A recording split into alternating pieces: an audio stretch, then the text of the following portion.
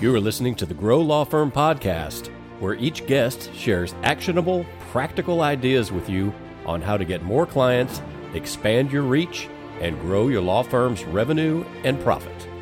Here's your host, Sasha Burson. Welcome to Grow Law Firm podcast. I have an amazing guest with me here today, Jonathan Fitzgarrald of Equinox Strategy Partners. It's an illustrious career. You started out more than 20 years ago as a director of communications for a law firm. 3 years later, I believe you became a director of marketing. Another 3 years ago, you kept on advancing through larger and larger law firms. You became a CMO. And then, for some reason, in 2015, you decided to start your own thing. So moving from a cushy job at a very sizable law firm to hanging on your own shingle. Why did you decide? And I'm always curious about business owners. Why do they decide to move from a cushy career to working for what I consider myself to be one of the worst bosses ever? Because now you work for yourself. Yeah. It's usually madness. So why'd you decide to make this career change? So it's interesting that you ask, because at the point that I made it, before I get to why exactly I did it, you have to understand that at the firm, I had lots of resources available to me. The firm had a stellar reputation. I was guilty by association of that reputation, right? Whatever people thought of the firm and all the great work that it did, I benefited from that. So, Sasha, I can't tell you the number of close friends and confidants that I had who told me I was absolutely crazy for doing it. They said, Jonathan, you're leaving this amazing position that you've worked so hard to obtain for literally the hope that someone will hire you. And to be honest with you, and by the way, they were absolutely right. Most people would look at that situation and say, there's no way in hell I'm taking the risk. No way. This is the creme de la creme. I'm riding this baby out. Unfortunately, what I found, Sasha, was as the head of business development for a law firm, everything the firm touches has some connected dot to the marketing department. New clients, marketing. Client service, marketing. The way the firm's bills went out every single month had a marketing element. Literally everything pointed back to marketing. And what I ultimately found was I was spending more time on keeping the marketing trains running than on doing what I do best, and that's coaching and training lawyers on how to develop their practices. I wasn't interested in the day-to-day keeping the trains running on time. It has to be done, but I had a skill set that I think is much more unique than that, and I didn't want to spend my time on operations. I wanted to spend my time motivating lawyers and finding a way, an individual, unique way for each of them to springboard their practice. And that's not in cleaning up water spills and fixing hangnails. And so I knew that, hey, if I was going to continue in legal marketing, I had to sow my entrepreneurial roots and go out on my own and see once and for all this advice that I had been giving lawyers for 20 years, did it actually work? Because there was no time until I no longer had a law firm to fall back on before you realize your advice either works or it does not. And now's the time. And by the way, I had a mortgage at the time. I had a car payment at the time. I had all kinds of obligations. I did not have a choice when I launched Equinox, but for it to work, period. It had to work. You burned all the ships. I burned all the ships. That's exactly right. You are 1,000% right. And it's interesting that you mentioned that. I had a colleague in legal marketing one time. I had been out on my own for about 3 years. She came to me and she said, can we have coffee? Sure. She goes, Jonathan, I'm thinking of doing what you did. I want to leave my law firm and start my own consulting practice. What do you think about that? And I looked at her straight in the eyes and I said, understand that you trade one set of challenges for another. If you're up for that second set of challenges, then you should do it. Sasha, she looked at me and she said, Jonathan, how hard could it be? You've been successful at it. So I looked at her in that moment and I said, go back to the firm this afternoon and give notice. If it's that easy, do it. Just do it. It's not easy, but if you prepare yourself, and I essentially had spent an entire career, Sasha, preparing for that moment where the rubber had to meet the pavement. It was either going to work or it wasn't. And I'm happy to report that I'm currently in my 10th year with Equinox Strategy Partners, and it's been more successful than I could have even imagined 10 years ago. Congratulations. It's very interesting. I know that most of the audience of this podcast are people who have been running their own law firms for quite some time. But it is worth mentioning that the switch from having a job to running your own business, it is a completely different set of challenges, as you mentioned, completely different. You stop being a lawyer, you start being a business owner, and it is night and day. Most people have the hardest time transitioning from practicing law to practicing business. And categorically, lawyers don't rate very high when it comes to the business acumen. I'm not saying that to be a hater. I'm just saying from a practice perspective, lawyers are great at practicing law. They're not great at running a business. So to your point, it's a very different skill set. And some people are up for it and they have it, and other people don't. They wish they did. They hope they do, but it's not their highest and best use. So glad that you brought up the words business acumen. The reason for that is in the context that most lawyers do not have a high degree of business acumen, that I once had to record a short video explaining what business acumen was because there were so many people who would be like, what's this guy talking about? It's not even on their radar, Sasha. And I don't say that as a slam. It's not a critique of lawyers. Yeah. It's just not part of their skill set naturally. It can be, but it's not for everybody. For sure. For most professionals, it applies equally. The only difference between attorneys and most other professional categories is that attorneys, I believe, have the highest concentration of self-employed folks. Something like 2/3 of 1.35 million lawyers in this country are self-employed.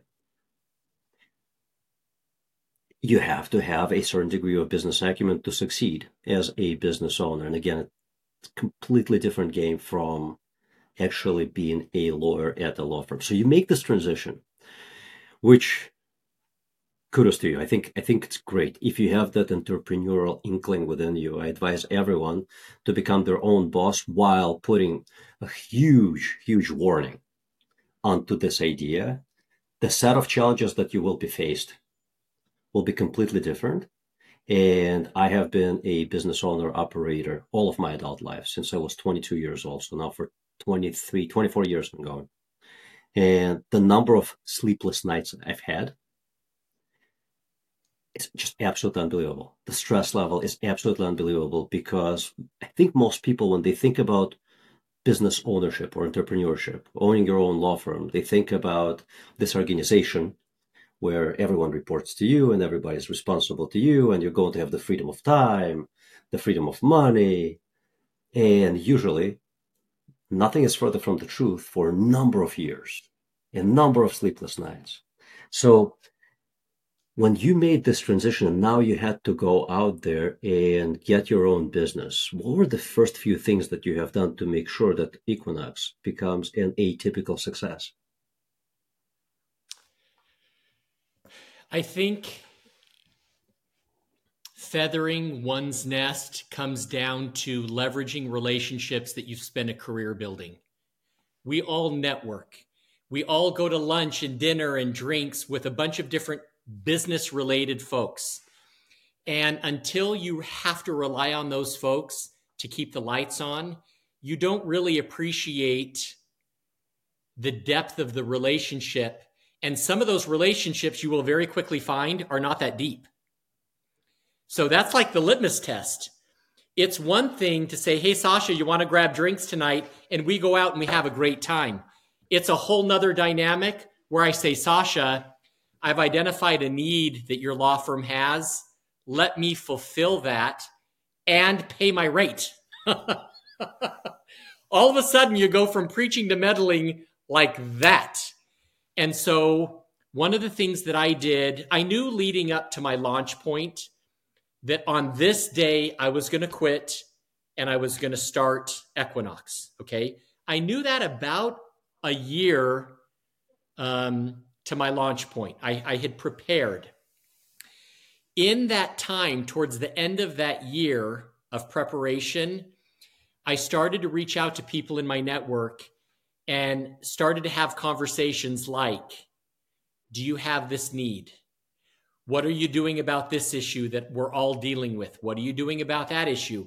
And I kind of tested the waters ahead of time. I never made a formal, hey, will you hire me? But I started to test the waters to see where the need was and which professionals in my audience were a captive audience. And I could very quickly tell there could be a possibility with this firm. There could be a possibility with that firm. I thought there would be one with that one, but there definitely isn't right now. And so I would just make a list. And I've always been a master networker because I'm a huge believer that your network is your currency. You got your reputation and you got people that you know, and that's all you got. Right? Everything else is fungible. So I started to take note as to who I think could utilize my services once I launched. And the second I launched, I would call up those individuals or I would send them an email and I would say, hey, I'm not sure if you saw the news or not, but I think it's time for us to have a very, very direct conversation. And I didn't beat around the bush. I didn't have the time or the energy or the luxury of beating around the bush. So I went to those individuals that I had kind of pre-vetted and I said, listen, I want to work with you. Here's where I think I can add value. Here's where I think there is a need. Let's figure out a way. And I'm happy to say from day one of launching Equinox, I was almost 100% at capacity. Almost. Now, that's very rare for entrepreneurs, and I understand that. But when we talk about preparation, I had prepared as best as I knew how. And from that time on, I've only added additional professionals to the platform in order to grow and in order to expand services. Otherwise, most of my clients today were clients 10 years ago when I launched, if you can believe it. I believe it. And law firms are not in the business of keeping people that don't add value on the payroll. They're the first ones, particularly in a down economic cycle, to say, hey, Jonathan, we'd love to keep you, but you're a consultant, circle back with us in 18 months or whatever. That didn't happen. So you practiced and honed your skills over 13 years.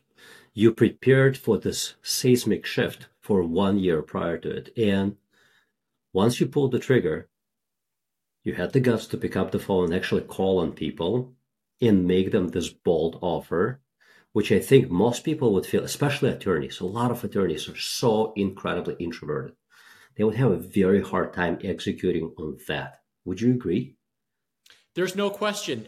And I think one of the reasons attorneys are in the position they are from a business perspective is because categorically they are so risk adverse. They're taught to find what will go wrong as opposed to, well, where's the silver lining? And so, like I said, I'd burn the ships. I had to be direct. And one thing that I coach other attorneys on all the time is reframing how you perceive yourself. Although all of us to some extent are in a sales position, I don't think I'm a salesman. I look for other professionals and other firms in the market that have a need, and I try to align my experience behind that need. Sasha, that doesn't make me a salesperson. That makes me a problem solver. And if attorneys can rework how they perceive themselves, being direct doesn't mean you're a salesperson. Being direct means you understand your audience and you have something that will help them be even more successful. That's the only way I can be direct. I'm not trying to push something on them that they don't need. I'm trying to offer them resources that will make them 20% more money this year than they made last year. And if they want that, I'm the perfect guy for them. If they don't, I'll follow up in 6 months. Agree with that strategy wholeheartedly. In fact, I always think about sales as helping.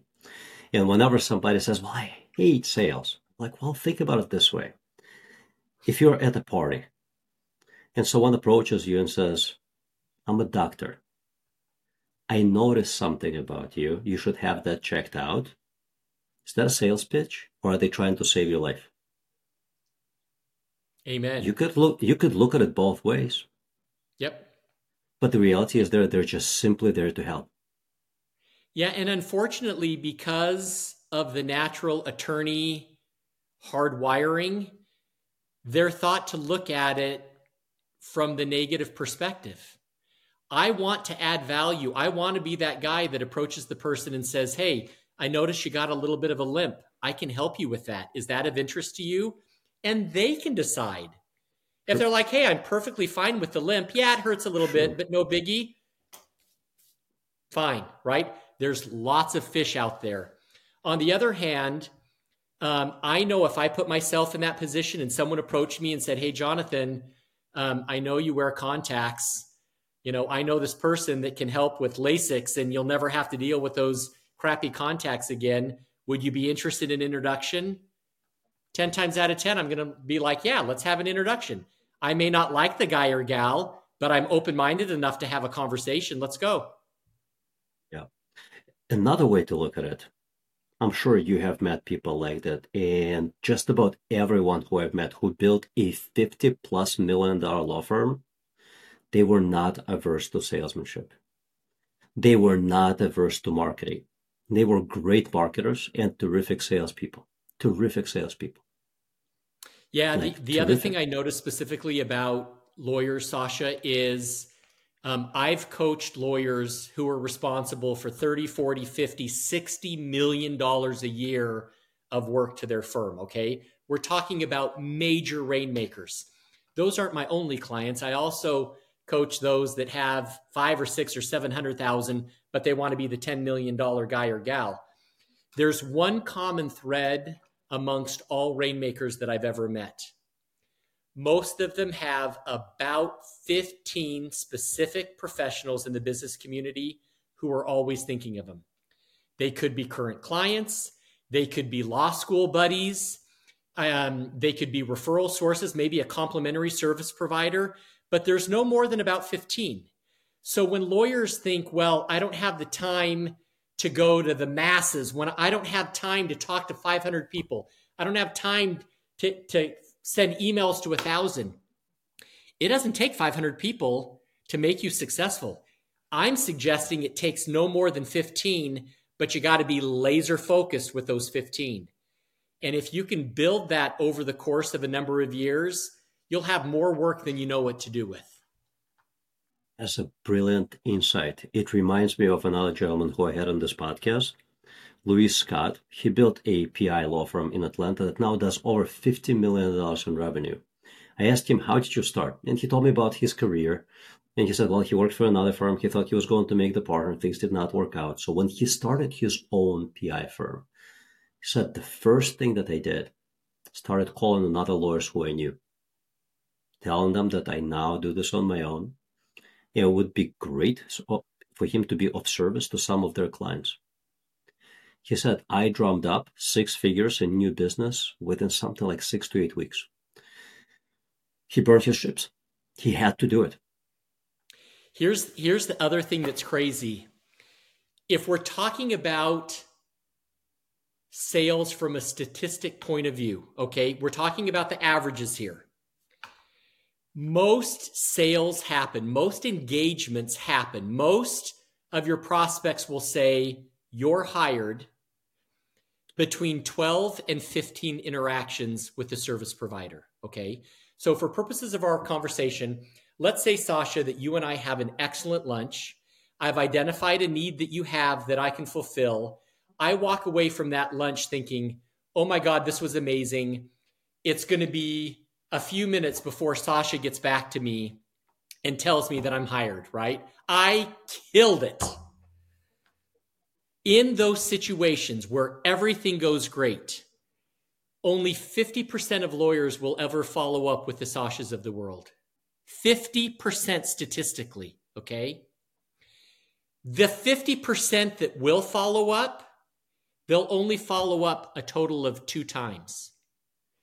Statistically, for you to hear you're hired, it takes between 12 and 15 interactions with someone. Only 50% of all lawyers ever make it past interaction 2. They're not even close to 12 to 15. They give up way too easily, way too soon. And then they wonder, why doesn't relationship building work? Why doesn't it lead to new business? Why doesn't it keep all my people busy?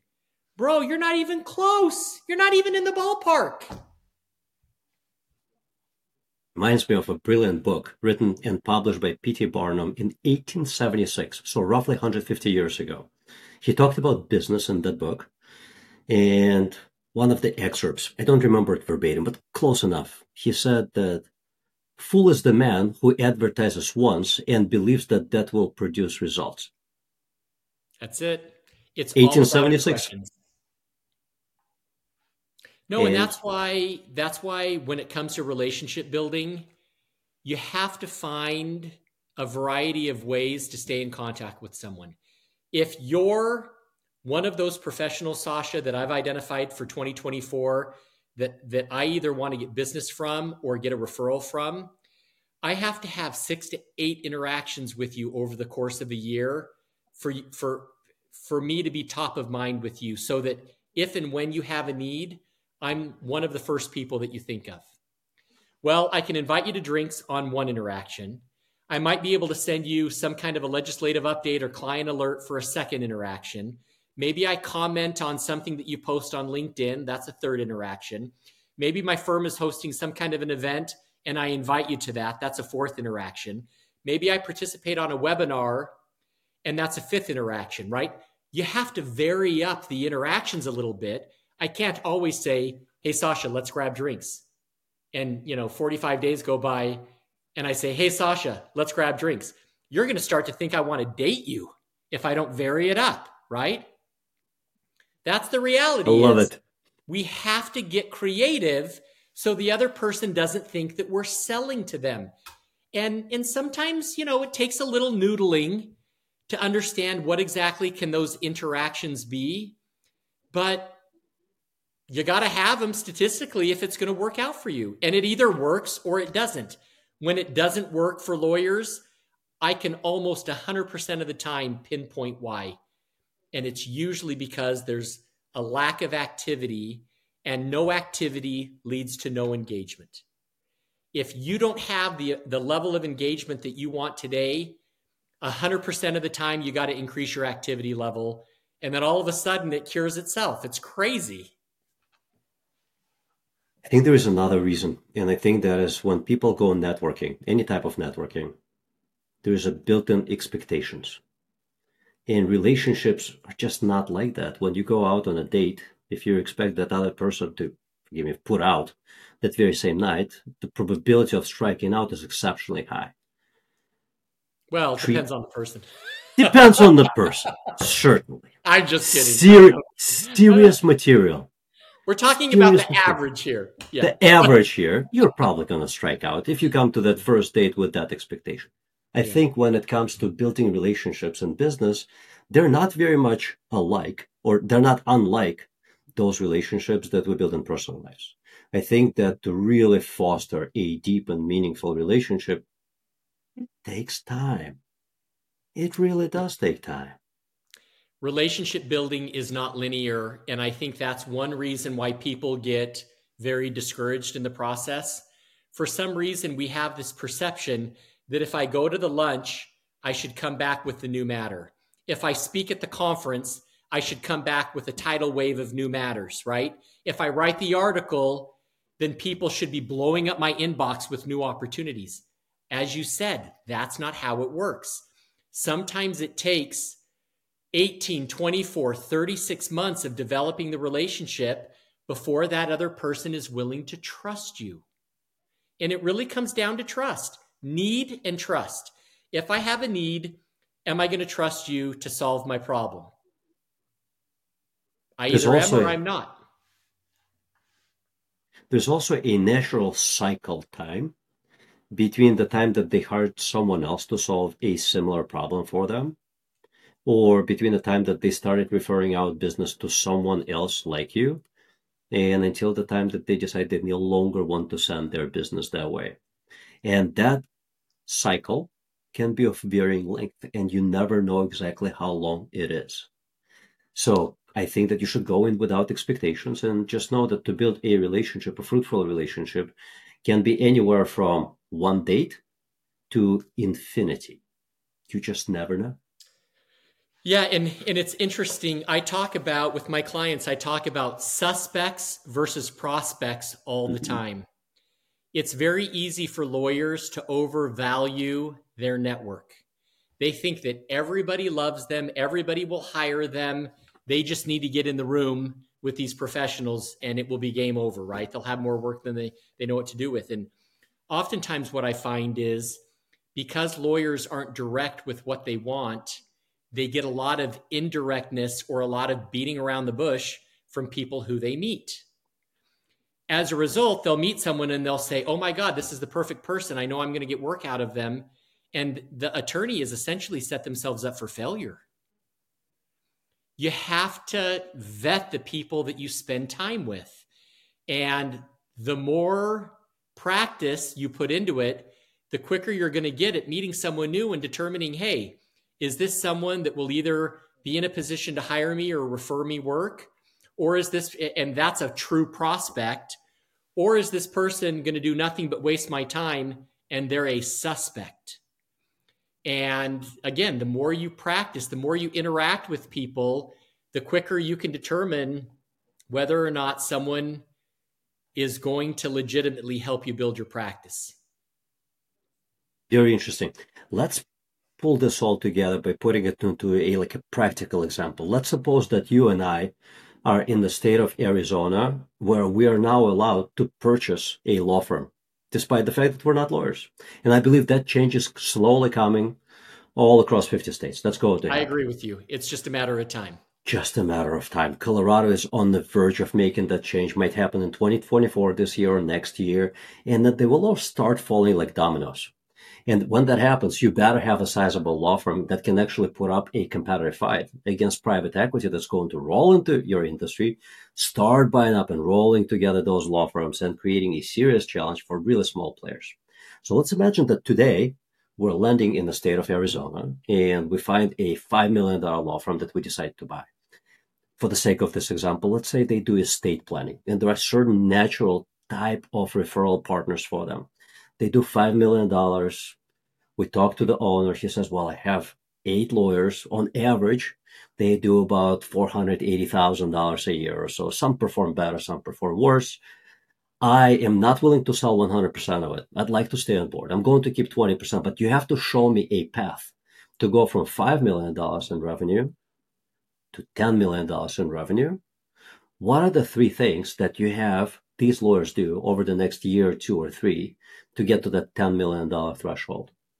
Yeah. So number one, within the area of estate planning, they have to be memorable for something specific, right? Are you doing, let me rephrase this.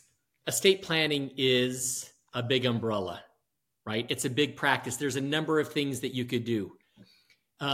From a marketing and relationship perspective, sometimes it's not enough just to be known as an estate planning attorney. There's a subset of estate planning that you could be the go-to person for, so that whenever someone is thinking about that type of matter, you immediately get a call because everyone is pointing to you. So recommendation number one to take it from 5 to 10 million is everyone within the law firm has to have a niche focus for marketing purposes. Okay. Solid. It's absolutely critical. Number two, once they have the niche focus, then you've got to participate in regular thought leadership to educate your market on the fact that you have that expertise. And that thought leadership should evolve around your personal preferences. If you like to speak, get on the speaking circuit. If you like to write, start authoring articles. If you like to network, identify some perfect networking groups where you can get some referrals from other professionals that also deal with the type of client that you want to go after.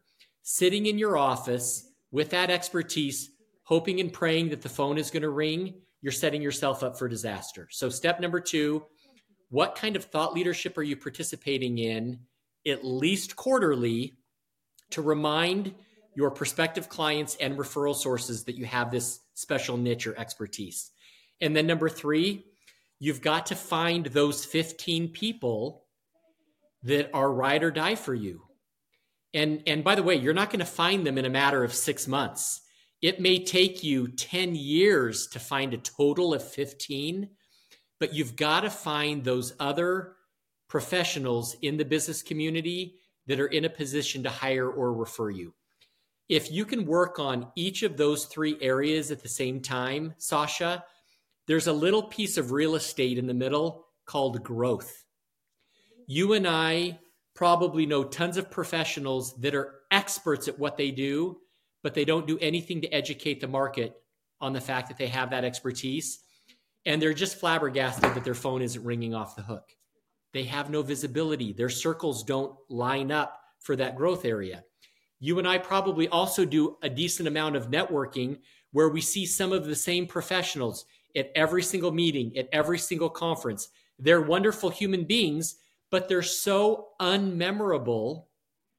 I couldn't tell you when I would call them or when I would refer them. They're great human beings, but I don't know what they do, or they're too generic in the way that they describe themselves.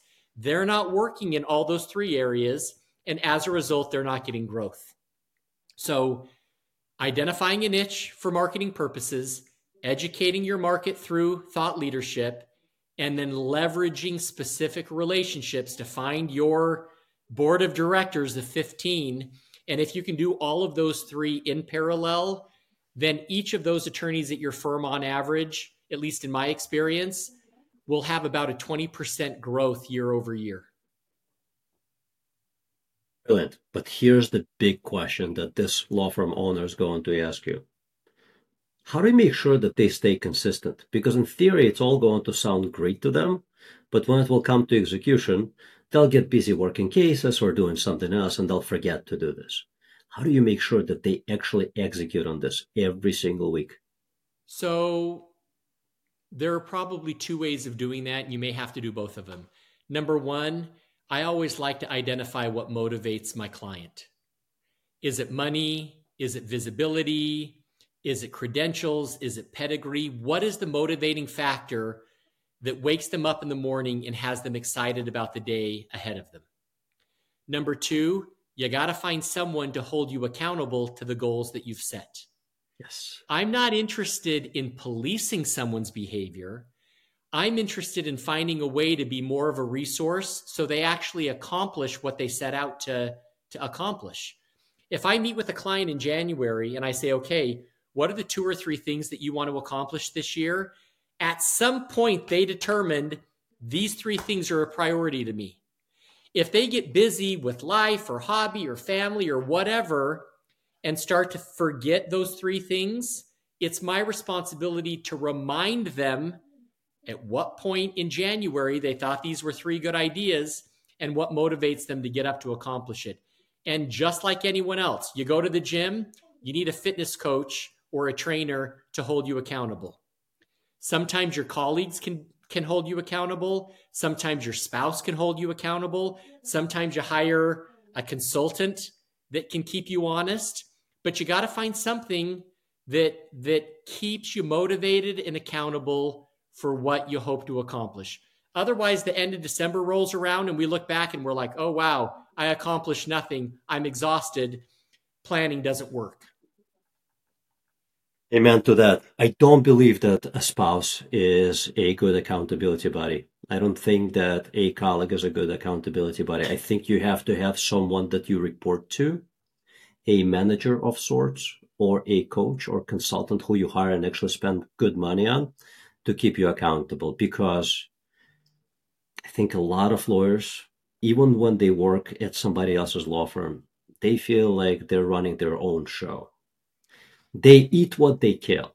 And because of that, they're not truly accountable to anyone else. Same illness afflicts business owners, not accountable to anyone. That's why most overwhelming majority of small businesses forever stay very, very small. Yeah. No So accountability. I've got a funny story for you along those lines. By the way, I agree with you 95%. All right. There's 5% that I will share with you that's different. I have a client who's in monthly coaching with me. Okay. He's a bankruptcy restructuring turnaround attorney at a very prestigious major firm, tons of pressure to perform. Okay. He is also the breadwinner for his family. He has a wife and 6 children. Okay.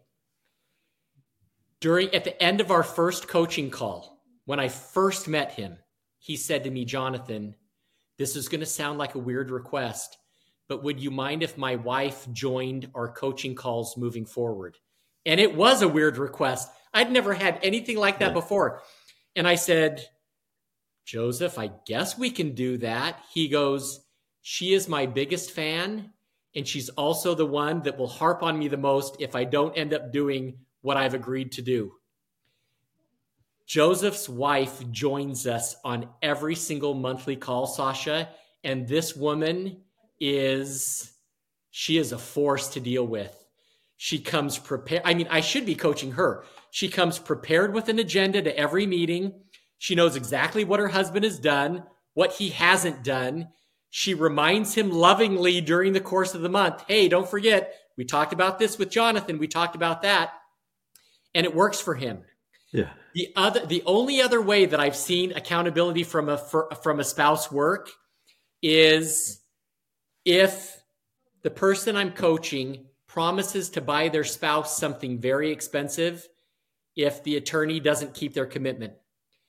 And the attorney is so challenged by not wanting to have to spend the money on whatever that gift was. Maybe it was a really expensive pair of shoes. Maybe it was a trip. Maybe it was a piece of jewelry. That attorney does not want to spend a dime on that. And even if it's the night before our coaching session, they will do whatever it takes to make sure that they're keeping their commitments. Short of those 2 examples, you're absolutely right. You need a coach to help you out. I love the first example. It makes total sense. he bought them 6 kids. That's a lot of responsibility. A lot, yeah. So she's in a good position to make sure that he delivers financially, so everyone is provided for. It's a lot of responsibility. The second one, negative reinforcement. I did that with a friend of mine right before the 2012 elections. We were accountability buddies, and I don't remember which we were voting at the time. Not that it matters, but the point was that if you don't do what you promised you said you would do, you're sending DNC $1,000 check. Well, if you don't do what you promised to do, you're sending RNC $1,000 check. I love it. Neither one of us sent checks that year because we were like, yeah. So, but again, it goes back to finding the motivation. If you really don't want to buy that piece of jewelry or you don't want to sign over that check, if that's what motivates you, Sasha, as rudimentary as it sounds, let's use it to our advantage. Everyone will be better for it. Is it my favorite point of accountability? No, but I'm into what works. I need things to be practical because people are busy and I don't want to further complicate their life with some grandiose accountability structure that takes 40 hours to come up with and explain. Yeah, I think you're probably talking about 10% of the market because I think for the majority, good enough is good enough. Yeah. Level of ambition is fairly here, not up here. I think that's overwhelming majority is good enough. And that's why we're seeing lawyers who go through law school. Man, it's a lot of work. Big student loans, average income nationally in 2022 was something like $134,000. That's for an attorney at a firm. If you're talking about attorneys median as a everywhere. category, I think it's like $65,000, Sasha, a year. It's much lower than you would believe. It's all of these lawyers at the AmLaw 50 top law firms that are pulling down major seven figures that are skewing that average number up. Yeah. It's not a lot of money. I have met a few listeners of this podcast, and they're all very ambitious people to varying degrees, but they're all very ambitious people. Either they're executing on their ambition, or they're talking about executing on their ambition, or they're just talking about their ambition, but they're ambitious people. So I think it's for that 10%. Yeah, and ultimately, that's probably the ideal client, right? I don't want to babysit anybody. I don't want to make anyone feel bad for underperformance. I don't want to sit there and be their mom and nag them all the time. I want to identify those other professionals that absolutely want to kill it. And we look for creative solutions to kill it, not for excuses for lack of performance. Amen. Jonathan, if someone who listened to this or watched this, they want to connect with you, how would they find you? Yeah, my website, equinoxstrategy.com, is probably the easiest way. You can also connect with me on LinkedIn, Jonathan Fitzgarrald. You can Google me and find the website and find LinkedIn and everything else. But yeah, that'd be great to connect. What are good 2-3 questions that they should ask you out of the gate? Because I think a lot of people, they don't really know where to start when it comes to getting a coach, consultant, especially if they've never hired one. Yeah. So, number one, relationship building is not a spectator sport. Attorneys can't delegate their relationship building to me or anybody else and have it be successful. So, kind of characteristic number one is they've got to be willing to roll up their sleeves and do part of the work that it's going to take to build their practice. Okay. Number two, they have to realize that it is a financial investment in them as a professional. The price tag may sting a little bit, but if it stings, that means you'll make it a priority. I work out at a gym where a personal training session is $280 per session. Okay. Very expensive. Guess how many of those sessions I miss? 0. Now, I bitch and moan all the time that they're too expensive, but guess what? I continue to do it because I see the value. So number one, people have to be collaborative and there's a willingness. Number two, they've got to be willing to invest in themselves. And number three, they have to have a growth mindset. They're not wanting to grow because someone else has told them that they need to do it. They're not wanting to grow because they've got a firm pressuring them to do it. Otherwise, they're out in 6 months. They have to have that growth mindset and understand it's not going to happen tomorrow. It's going to happen over a number of years when the proper foundation has been set. And I think if I can find, my target audience shares those 3 characteristics. If they have those 3, then there's definitely an opportunity to have a further conversation. Those are great self-qualifying criteria. Jonathan, thank you so much. This was a great podcast, amazing wealth of information. I appreciate it. Thanks for having me. Thanks for listening to the Grow Law Firm podcast. If you liked the ideas shared in this episode, help a fellow lawyer out by sharing a link to the episode. This episode is powered by the team of experts in client attraction, growlawfirm.com. Do you want a complimentary growth plan for your law firm? Request it at growlawfirm.com/blueprint.